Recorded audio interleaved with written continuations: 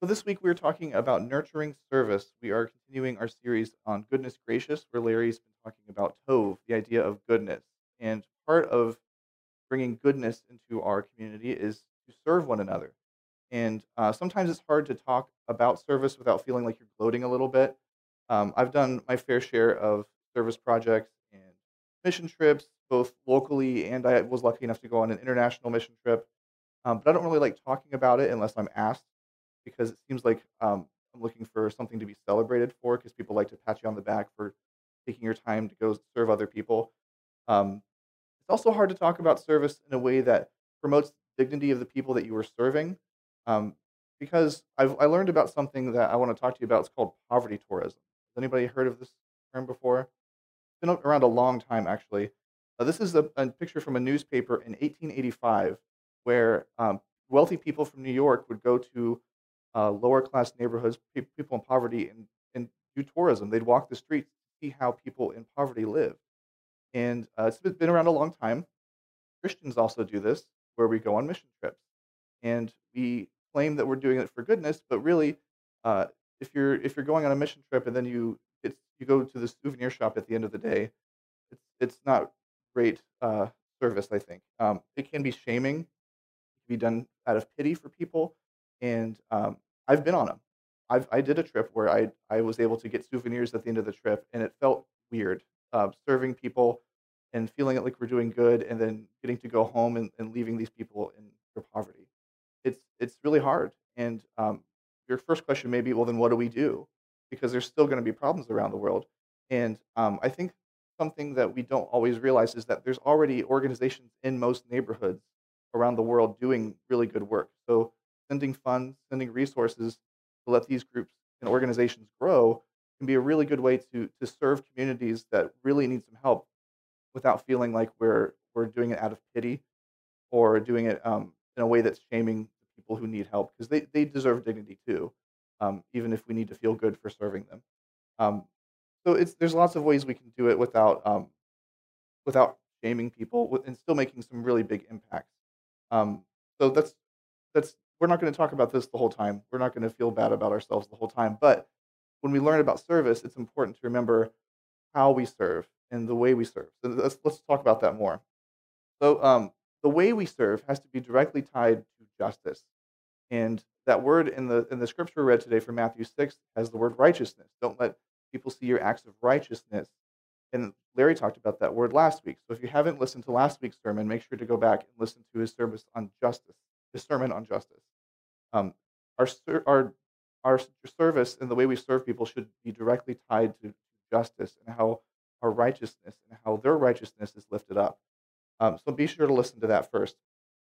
We have to be willing to deny ourselves to serve others. Sorry. Let me say that one more time. Our service is measured by our willingness to deny ourselves for the sake of others. And I believe that our church serves very well. If whenever there's been a need, we fill it and we find a way to help people and to help our community grow. I found this video on my iPad from years ago that you guys might remember this is when we first moved to McKinley, and we had to get all of our stuff set up. So we had just moved from a funeral home to a larger space where we needed some more equipment, and we spent an afternoon moving our equipment from the funeral home and then getting our new equipment and setting it all up on a Saturday before our service on Sunday. And this is a great example of what's sped up, but it's a really great example of our community coming together. And we said, like, hey, we need help setting up for our service. We need trucks. We need people. And you guys showed up. And I think we do a really good job of that. And it feels weird because I just talked about like not talking about our service because it feels like we're gloating. But honestly, I think we do a good job of serving and we don't really publicize it. Larry says like, hey, we have a need and you guys show up. And I think we do a really good job of that. There's been many times where people have asked for help and we've been here. And I think that's really good. And I think that's the way it should be done, is saying, like, there's a need, and we just fill it, rather than making it a program or an event, and we'll talk about that more in a little bit. Let's talk about serving and being served. So, we wanna create a culture of where we're serving within and serving out. So, service out is what you traditionally think of when we talk about service or mission trips or things like that. That's community work, it's doing good for the people in our neighborhoods. That's service, looking out. So it's coming together and doing big things or small things to serve other people around us. Service in is when we're turning towards each other. We're turning, yeah, towards one another instead of ourselves. So it's finding out that somebody needs a van and pulling resources together to buy one of our members a van, or it's finding out that someone doesn't have food and buying groceries for them. In really small ways, just inviting someone to lunch, um, handshakes, serving, just looking out for the needs of the people in our community. And that's service within. So there's service within, and then there's service without. And I think we do a good job of mixing that. Some churches are really good at just serving themselves, and some churches are really good at looking outwards. And I think we need a balance of that. Um, if we're going to really do a great job of helping each other, because if you're serving everyone else around you, it can lead to burnout really quickly because you feel like your needs aren't being met. But we're working in a community where we are serving one another. The expectation is that someone will also serve you. So part of that is letting go of some control so that you can allow other people to serve you, which is sometimes hard for us, especially since we're self-made Americans. It's allowing the community to come in and meet our needs. And I've been the recipient of a lot of service and a lot of love from all of you over the years. And sometimes it's hard for me to accept help because I feel like I can do it on my own, or I feel like I have to prove that I can do it on my own. But that's part of the community, is allowing other people to serve you so that you can serve others as well. And it's this cyclical relationship where you're not feeling like you're burned out because you're getting help as well. Does that make sense? Yeah. Okay. Um, so when we serve in, we are denying ourselves for the sake of others at the same time that others are denying themselves for our sake, and it prevents burnout and distrust. So let's talk about ulterior motives. Sometimes we serve to get something from the people we're serving. Sometimes it's just walking in the doors of our church. Sometimes we want them to accept Jesus or say a prayer. But there's a secret ulterior motive to our service. We want to avoid that for serving. We don't serve to save people. We don't serve to get them to come to something. We just serve because we love them, because we want to show help. There's a need, and we fill it, and that's as simple as that. There's lots of times, in fact, Jesus' disciples would get annoyed with him because he would stop and help everyone who asked him, and he didn't ask them for anything else. He didn't say, sometimes they would ask, like, "What can I do to repay you?" And he just says, "Follow me." That's it. But he didn't go to serve them so that they would follow him. You see the difference? So I want to show you a quick clip from one of my favorite TV shows, and I want you to see if you can find out who's got the ulterior motives here. I could have watched the whole episode, but I figured we had other things to do. Um, but so who was the one with the ulterior motives in that clip? Well, technically both of them, but Dwight was the one trying to do it because he was getting back at someone else in the office.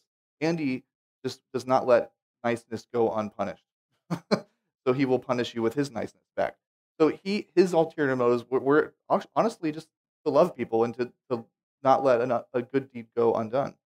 So um, that I thought that was really funny, and I could have clipped that a lot shorter, but it just kept going, and I had to do the whole thing. So anyway, let's talk about Tov service. So remember, Tov is this word that means goodness. We see it first in Genesis when God created the world. He saw that it was good, and I found another way to define this word, and maybe Larry talked about it, and I wasn't paying attention. But the word Tov, the original Hebrew can can come from the word for well crafted or well formed. So when God created the world, He saw that it was well crafted, it was well put together. So how does this connect to our service? That Tov service, it's not just good, but our service should be well crafted. It should be thought out. It should be intentional. This is going to connect to our justice that we'll talk about in a moment. When we see ourselves and others as the image of God, and we can help them with their needs, then we don't see them as something lower than. We see when we do our Tov service, when we are seeing the goodness in others, we're not seeing them as lower than us or like a status thing. We're not reaching down to help, we're reaching across to help. So let's talk about how service is ordinary. Um, there's a lot of churches, and I have some friends that lead some churches that have big events, yearly events that will like, this is our serve day, and we'll go out and we're going to greatly impact the community of Dayton or whatever. And so they have they send all their church members out to different organizations to serve around the city for that day or maybe that weekend. But we're looking for more of an attitude of all the time. It's part of our DNA as a church, as a community, that we are constantly serving others. It's not a program, it's not an event, it's not a weekly thing. It's part of our daily routine that we are people who serve others, who love others. And there's something so and when I was in college, part of freshman orientation, there was like a day of like games and activities to like get to know your other freshmen that are around you. And then the next day was called Into the Streets, where they'd send you out around Canton to go serve. And I was like, "This is great. I love this college that they have, like, service as part of their DNA." But guess how often Into the Streets happened? Once a year, freshman orientation. So when I was a sophomore, Into the Streets didn't happen. Junior, senior, no, just for freshmen. So, I've got another story about serving in college I'll get to in a moment. Um, but for also, I wanted for ordinary, I want to talk about the parable of the yeast that Jesus talks about in Matthew 13, or Matthew 13, yeah. So Jesus wrote, or Jesus said, he told them still another parable. The kingdom of heaven is like yeast that a woman took and mixed into about 60 pounds of flour until it worked through all the dough. And this is how our service and our lives throughout the kingdom of heaven should be. It's slow, it's deliberate, it builds over time. It takes a lot of work.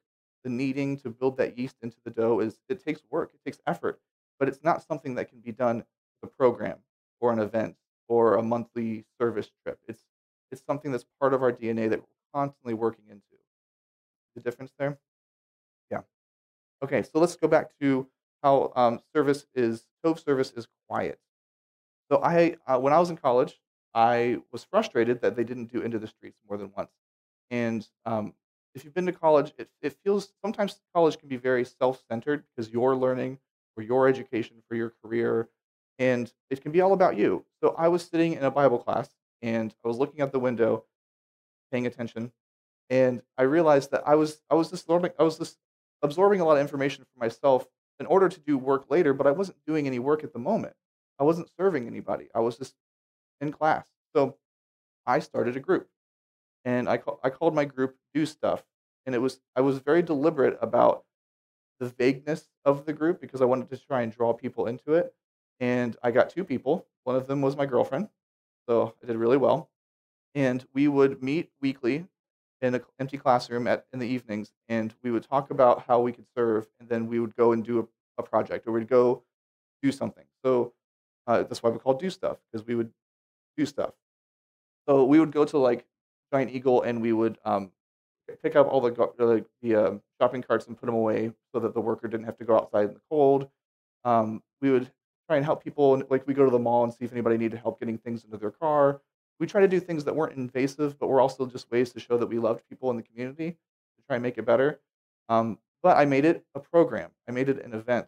So one time I had set us up to. There's like six of us, and we are going to go to a local soup kitchen in Canton. And I get there, I was like, "Guys, we're gonna do it. We're gonna really help the community." And there was already a guy from our college there that was not part of our group, that had never been to any of our meetings or gatherings or anything. He had already made his service part of his DNA, and he didn't talk about it. Nobody I didn't know he was gonna be there. He lived in my dorm. I didn't know he was there, but he had already made service a part of his DNA, a part of his tov, his goodness, and he didn't talk about it. He was quiet. It was ordinary work. It was just working in the soup kitchen, and it wasn't something big. It was just something that he did because he loved people and wanted to serve. Where I came at it as trying to make a program, he came at it as just going and doing the work. So he was actually the one doing stuff. So it was really cool to see that, and it kinda put me in my place a little bit. So do stuff kinda fizzled out after that a little bit.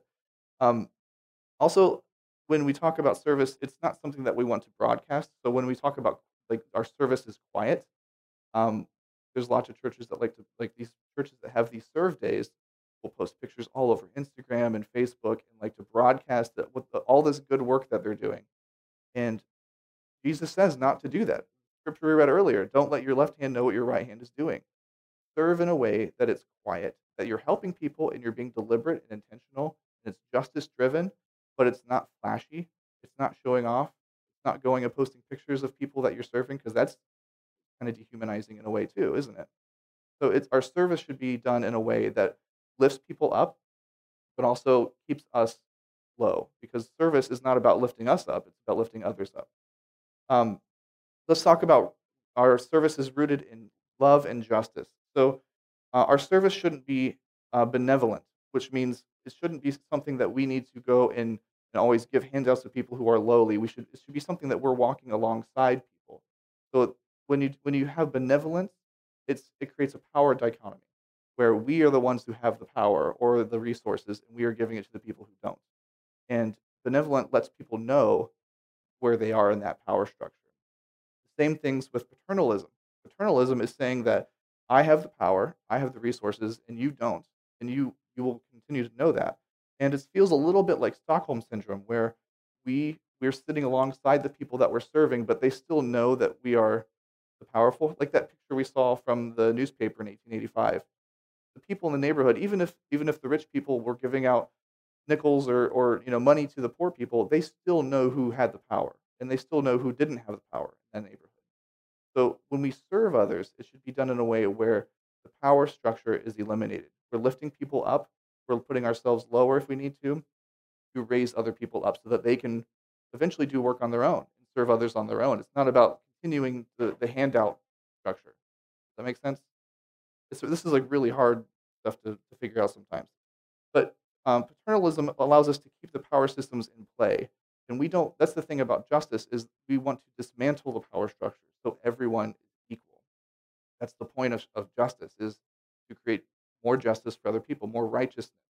It's not about allowing these power structures to continue. So sometimes these mission trips that organizations promote continue these power structures of wealthy kids coming into a neighborhood and helping out building chicken coops or churches, and then they leave, and these communities still don't have any money or resources to continue to build up themselves. So that's kind of how we need to rethink our service as well. So um, I know usually when I preach we end early. Well, this is intentional. I did it on purpose. So it's not just something that I ran out of information. I'm doing this on purpose. This is part of the plan. So at the end of Matthew, Jesus talks about the Great Commission. Well, we're going to do the Good Commission, the Tov Commission. So we're not going to do a big flashy thing, but I want to end early to send you out, do good, serve others. We want to go out into our communities and we want to do good. We don't want to talk about it. We don't want to post about it on social media. We don't want to call our friends and talk about it. We want to do small things and we want to do them often. We don't want to have an agenda. We don't want to draw people into our programs. We want to spread love like it's yeast into a dough throughout our community. We want to serve everyone around us and know that if you are tired, weary, feel taken advantage of, there are other people here that will serve you. This is the place about serving and service, and we do it well. We've learned that. So, love and rest are renewable resources that we have here at this church. And we want to go out into our communities. We want to serve in small ways so that people can feel love and not have to worry about big flashy programs. So, I'm commissioning all of you to go out and to serve. Let's pray. God, thank you for this time we could be together. We want to thank you for the opportunity to learn about how to serve others in a way that is humanizing, that is letting them live in the image of God that you created them to be.